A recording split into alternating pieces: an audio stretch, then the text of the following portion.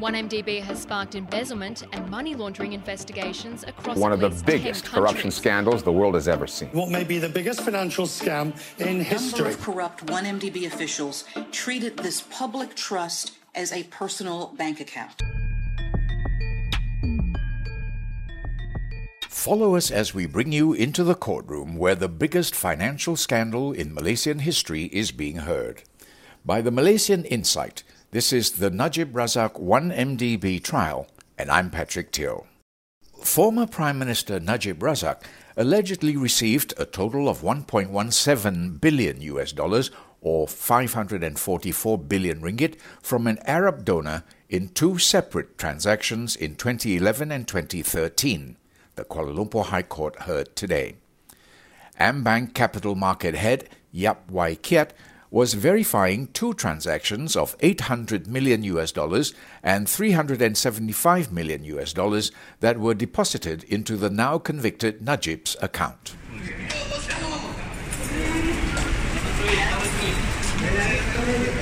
It's Monday, October 3rd, and Najib's One Malaysia Development Berhad trial resumed at the Kuala Lumpur High Court this morning.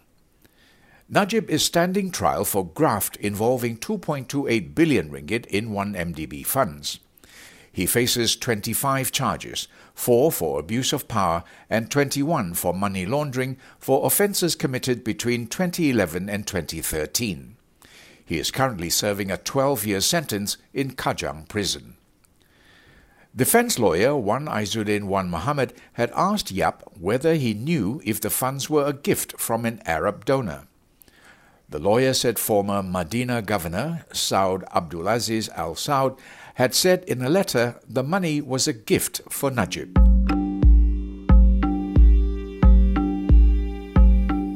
Wan Aizuddin said it was stated in the letter from Saud that the funds were a reward for Najib's work that was based on Islamic principles. Yap, however, said he couldn't verify if the letter was indeed from Saud Abdulaziz. He said such matters were handled by Ambank relationship manager Joanna Yu. I can't remember if you had mentioned that it was a gift, personal transfer or donation. It should be one of the three, Yap told the court. Saud in the letter said that the donations would be made at such a time and manner that he deemed fit. He had also indicated in the letter that Tanor Finance Corp would be one of the companies making the donation to the former Malaysian leader. Last week, the Defence Counsel had introduced similar letters from Saud.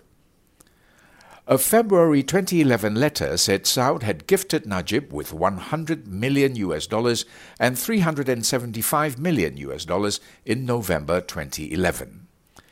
Blackstone Asia Real Estate Partners was stated as one of the companies that would make the payments to Najib. In all the letters, Saud said the funds were a gesture of goodwill and that he had no expectations of being repaid. Previously, the prosecutions claimed that 2.08 billion ringgit was remitted into Najib's account originated from companies linked to fugitive businessman Low Teck Joe, or Joe Low as he is popularly known. However, the defence is claiming that the money is a donation from a friendly Arab nation. The trial will resume tomorrow, with Yap taking the witness stand again. Thank you for listening. This podcast was brought to you by the Malaysian Insight. It was written by Noel Acharyam, and I'm Patrick Teo.